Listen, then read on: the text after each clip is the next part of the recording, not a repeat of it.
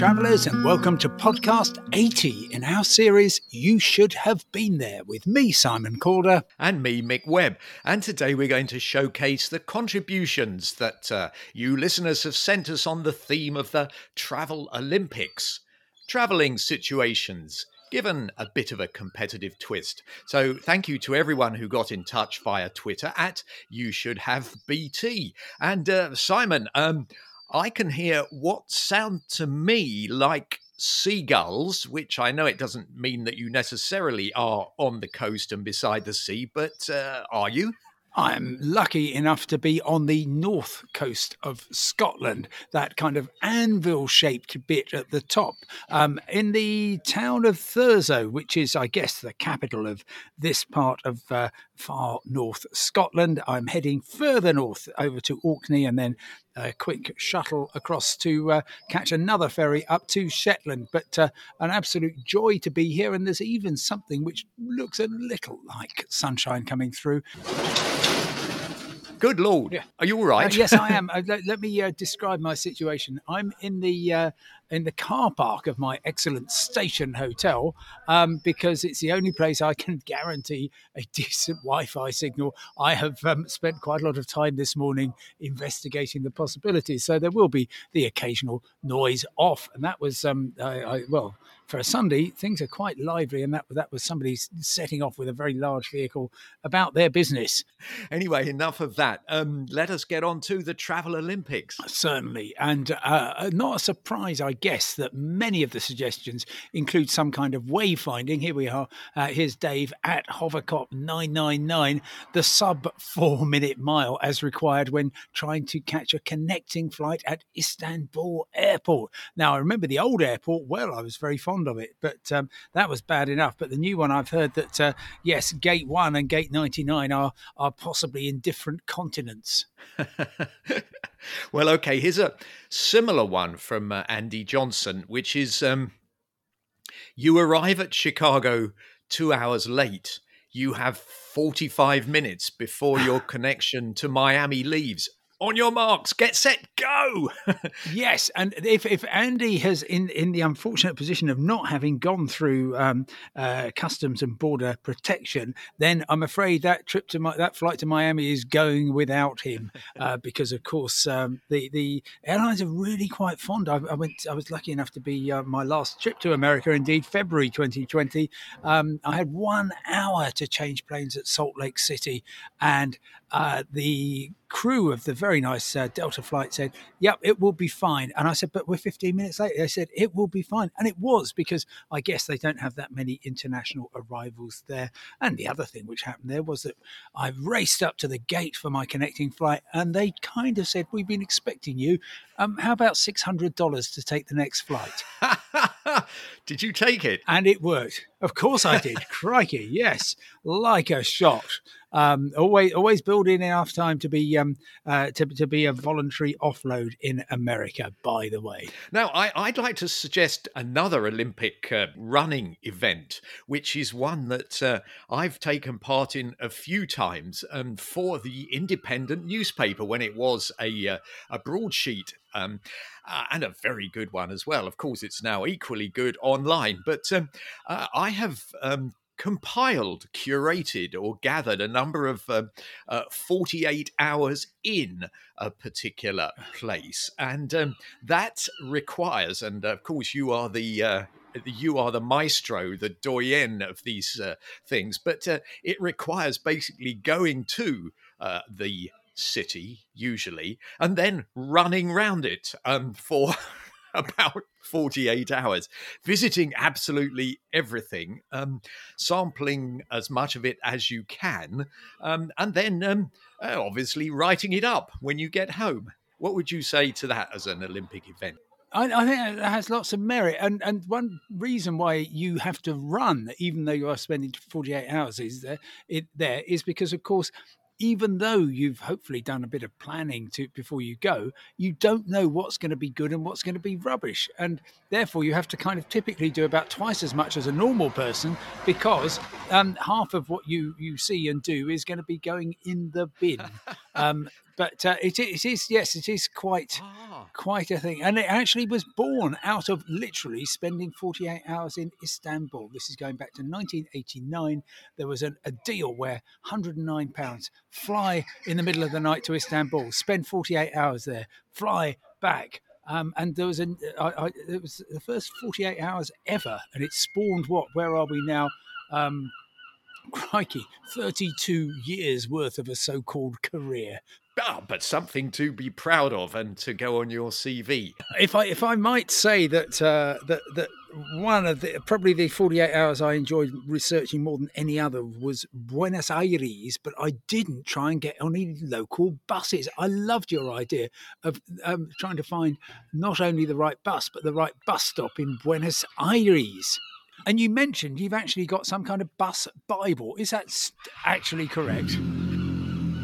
Gosh, that seagull's got bad digestive problems or something else is going on. But don't worry. Well, I have looked for this, and I'm afraid I must have thrown it away because I cannot find it anywhere. But basically, it gave all the bus lines with their start points and end points, and a rough idea of when they ran, and the best bit, a little picture of the livery of the bus, because the numbers are quite difficult to see and there are so many buses all in competition with one another that actually your best bet is to just look for the green and white one if you're going to say, I don't know, Retiro or Recoleta. But here's another Latin American event, and I like this one. It's presented by Bripod. Bripod suggests getting through Cancun Airport without being harassed by somebody offering to help you with your luggage.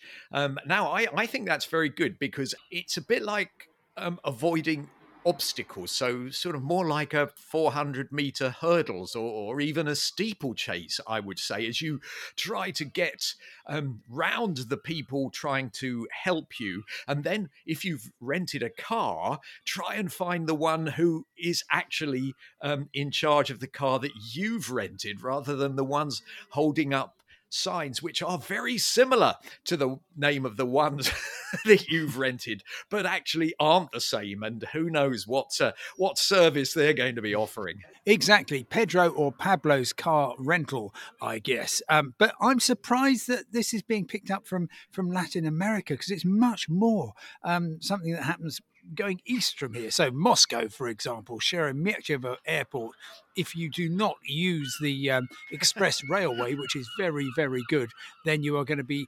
there'll be some quite large gentlemen who will be inviting you to take their taxi.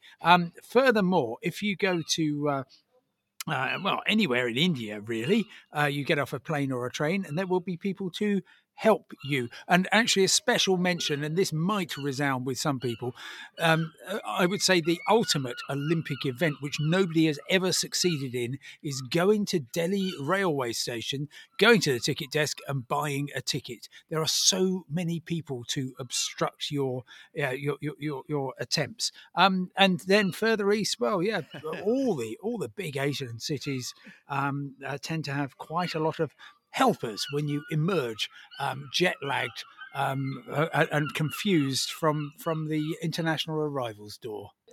I think there's a lot to be said. Now I have a few more pennies in my pocket than I did when I was young for booking some kind of transit before you actually get to the airport. That's certainly very good with Buenos Aires airport, Ezeiza Airport, miles out in the southern wilderness, and the Tienda Leon offer a most wonderful and very, very efficient service, and you just book them online before you go and then turn up, and it somehow makes the whole thing a lot easier. and and stressful.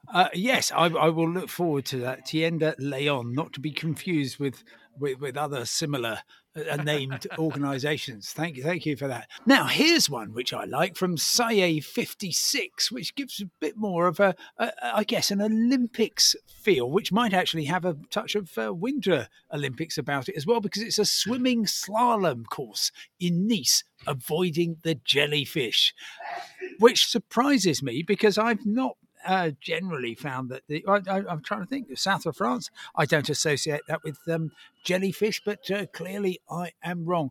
Have you encountered many of these fearsome creatures? No, but I have got a very recent photograph of one of my sons who spent a brief holiday on the Pembroke coast. Sitting on a sand dune next to a absolutely huge jellyfish which had washed up dead on the beach. It's called a barrel jellyfish, apparently. It really was nearly as big as him. I would certainly like to have avoided that.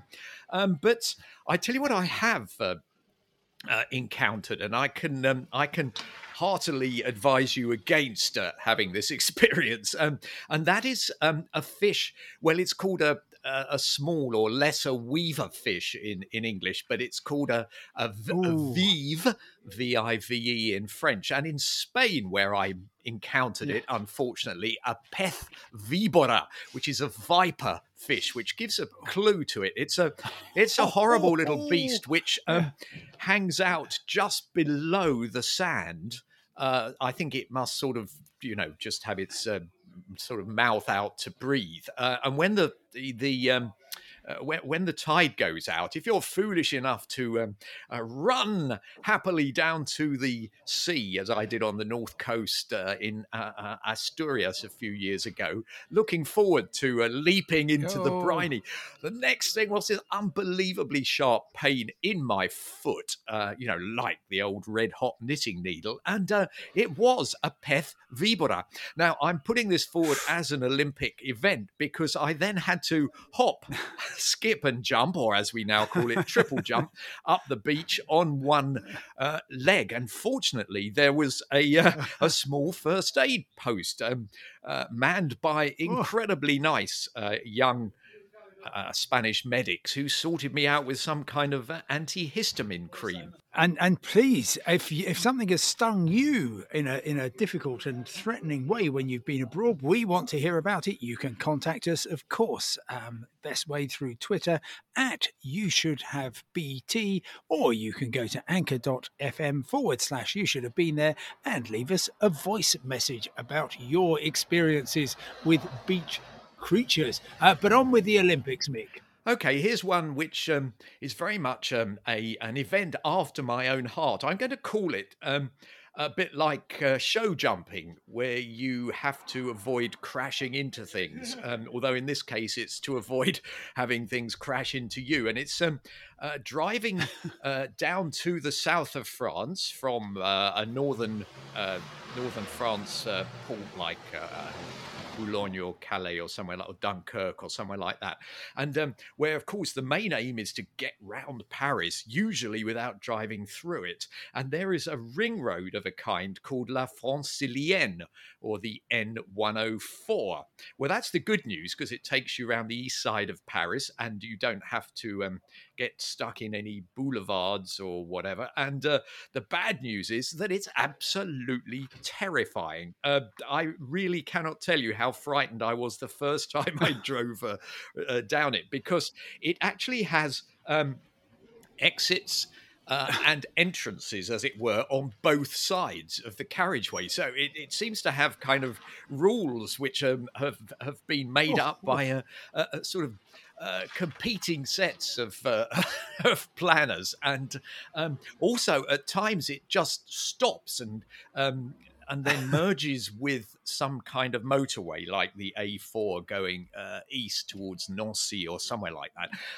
And then you have to leave it again almost immediately to go back onto the Francilienne. So the aim of getting from one end to the other, obviously as quickly as you can, because it's so terrifying, because you don't want to spend any more time than necessary on it, but without getting lost, and more to the point, without having a serious crash, I think is very much like an Olympic jump off in a show jumping event. And I'm going to actually keep in France, because I think the Périphérique, a complete circuit of the Boulevard Périphérique, would also get there. By the way, the kind of road that you describe, where you have to turn off to stay on, actually has an acronym of its own.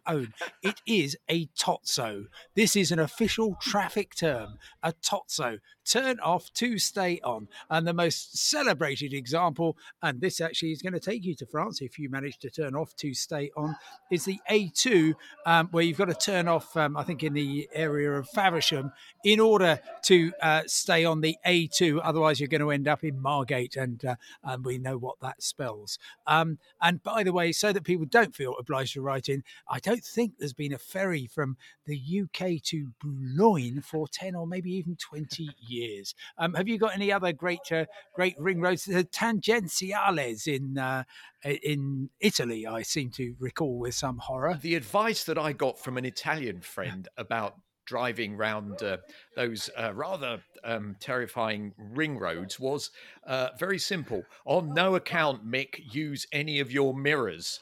And I said, yes, but surely that's the whole point of driving. He said, no. He said, you have to concentrate on what is going on ahead of you with all 100% of your vision, because you never know when someone isn't just going to stop dead in front of you or pull in front of you from either side. Is there an incident going on? Well, we've got quite a lot happening here. There's somebody was very nicely asking for a photograph.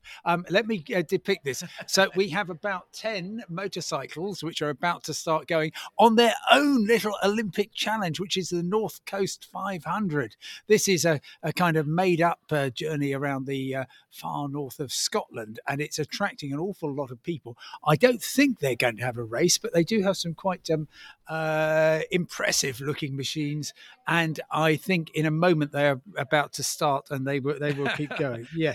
So yes. Anyway, good. But so we'll see about that. It will sound like a busy day on the Francilienne, I think. It certainly sounds as though it will. Actually. Yeah. And there goes the first. Yes. Yeah. Here we are. How exciting! That sounds like a Harley Davidson. No, it's a. I think it's a 750. I think it's a Triumph Tiger. I'm not. I guess it gets 750 is probably about the right realm. Yeah.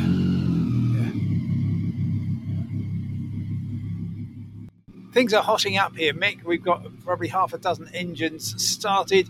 I think most travel situations, though, are quite complicated. More like, I guess, heptathlons or modern pentathlons. Yes, or modern heptathlons, which is what we could call the event that we pioneered last week in a face-off between two countries which have some sort of reason to be compared. Last week it was Slovakia and Slovenia, which I think Slovenia won, because I was promoting them. And, well, we've got a tweet from Tim Blazy, who gave us a thumbs up for that particular part of our last podcast. And so thank you for this, Tim. Great latest episode on travel. Had a brief day trip with some friends to Slovakia by walking over the River Danube, one of my more enjoyable border crossings. First time I've walked between two countries. Hungary to Slovakia over the Danube. Best thing about Europe, Schengen. Well, thanks, Tim. And well, we're picking up that baton, and we're going to try two other countries, which are Zambia and Zimbabwe. So it's Zam v Zim. I'm going to concentrate on Zimbabwe because I once spent, 4 or 5 months there at a very interesting time in its history, 1990, 10 years into its independence from the UK, at a time when it was still not known whether Robert Mugabe was going to be a great force for good or maybe not.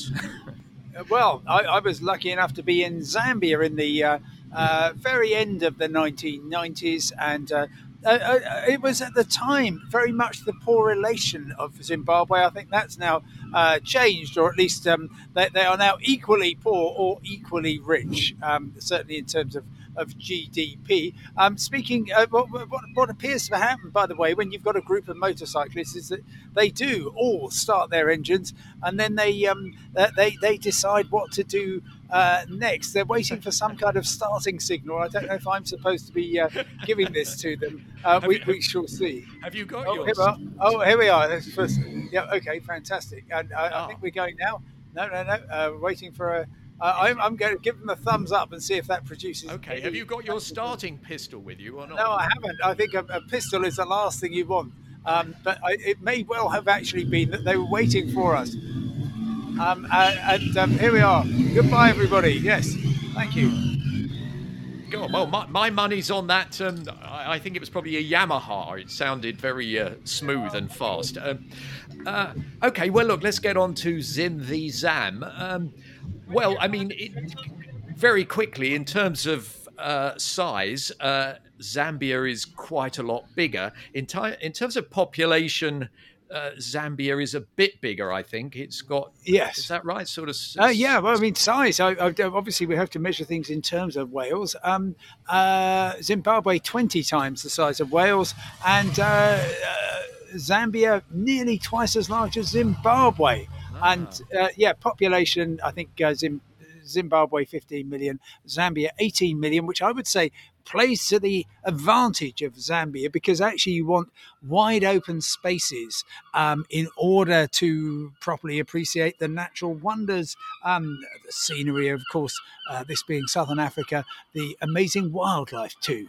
Yes, I suppose that is the main reason that people travel to these two countries. Well, I haven't seen very much wildlife in Zambia, but I have seen lots in Zimbabwe, and I must say that the Hwange National Park is absolutely astonishing, and you can see most of the big 5 animals there if you really take a lot of time and get a decent guide as well. Because I was doing a report on environmental matters, I was lucky enough to spend a lot of time with park rangers and the like, and they were obviously very helpful. And one of them was an incredibly keen bird watcher, and he showed me all sorts of the birds are just quite astonishing. I mean, there's something called a battler eagle, which is an incredibly pretty small eagle, a sort of reddy gold and black, which flies apparently without actually flapping its wings at all. It just glides at incredible speed across the sky, well, that's just only one of many marvels. But I presume you can see similar things in Zambia. Yeah, well, you can do. And one reason that Zambia has actually prospered in terms of its wildlife is that an awful lot of people have been put off going to places in Zimbabwe, partly because of the appalling regime and the human rights issues there. And while Zambia most certainly isn't any kind of great exemplar of human rights, well, it is still big and intriguing. And the great thing about Zambia is the shape of the country, which I think is part of our heptathlon. It's a huge kind of figure of 8 with a very narrow waist that lies just to the east of Lusaka, and it is, to all intents and purposes,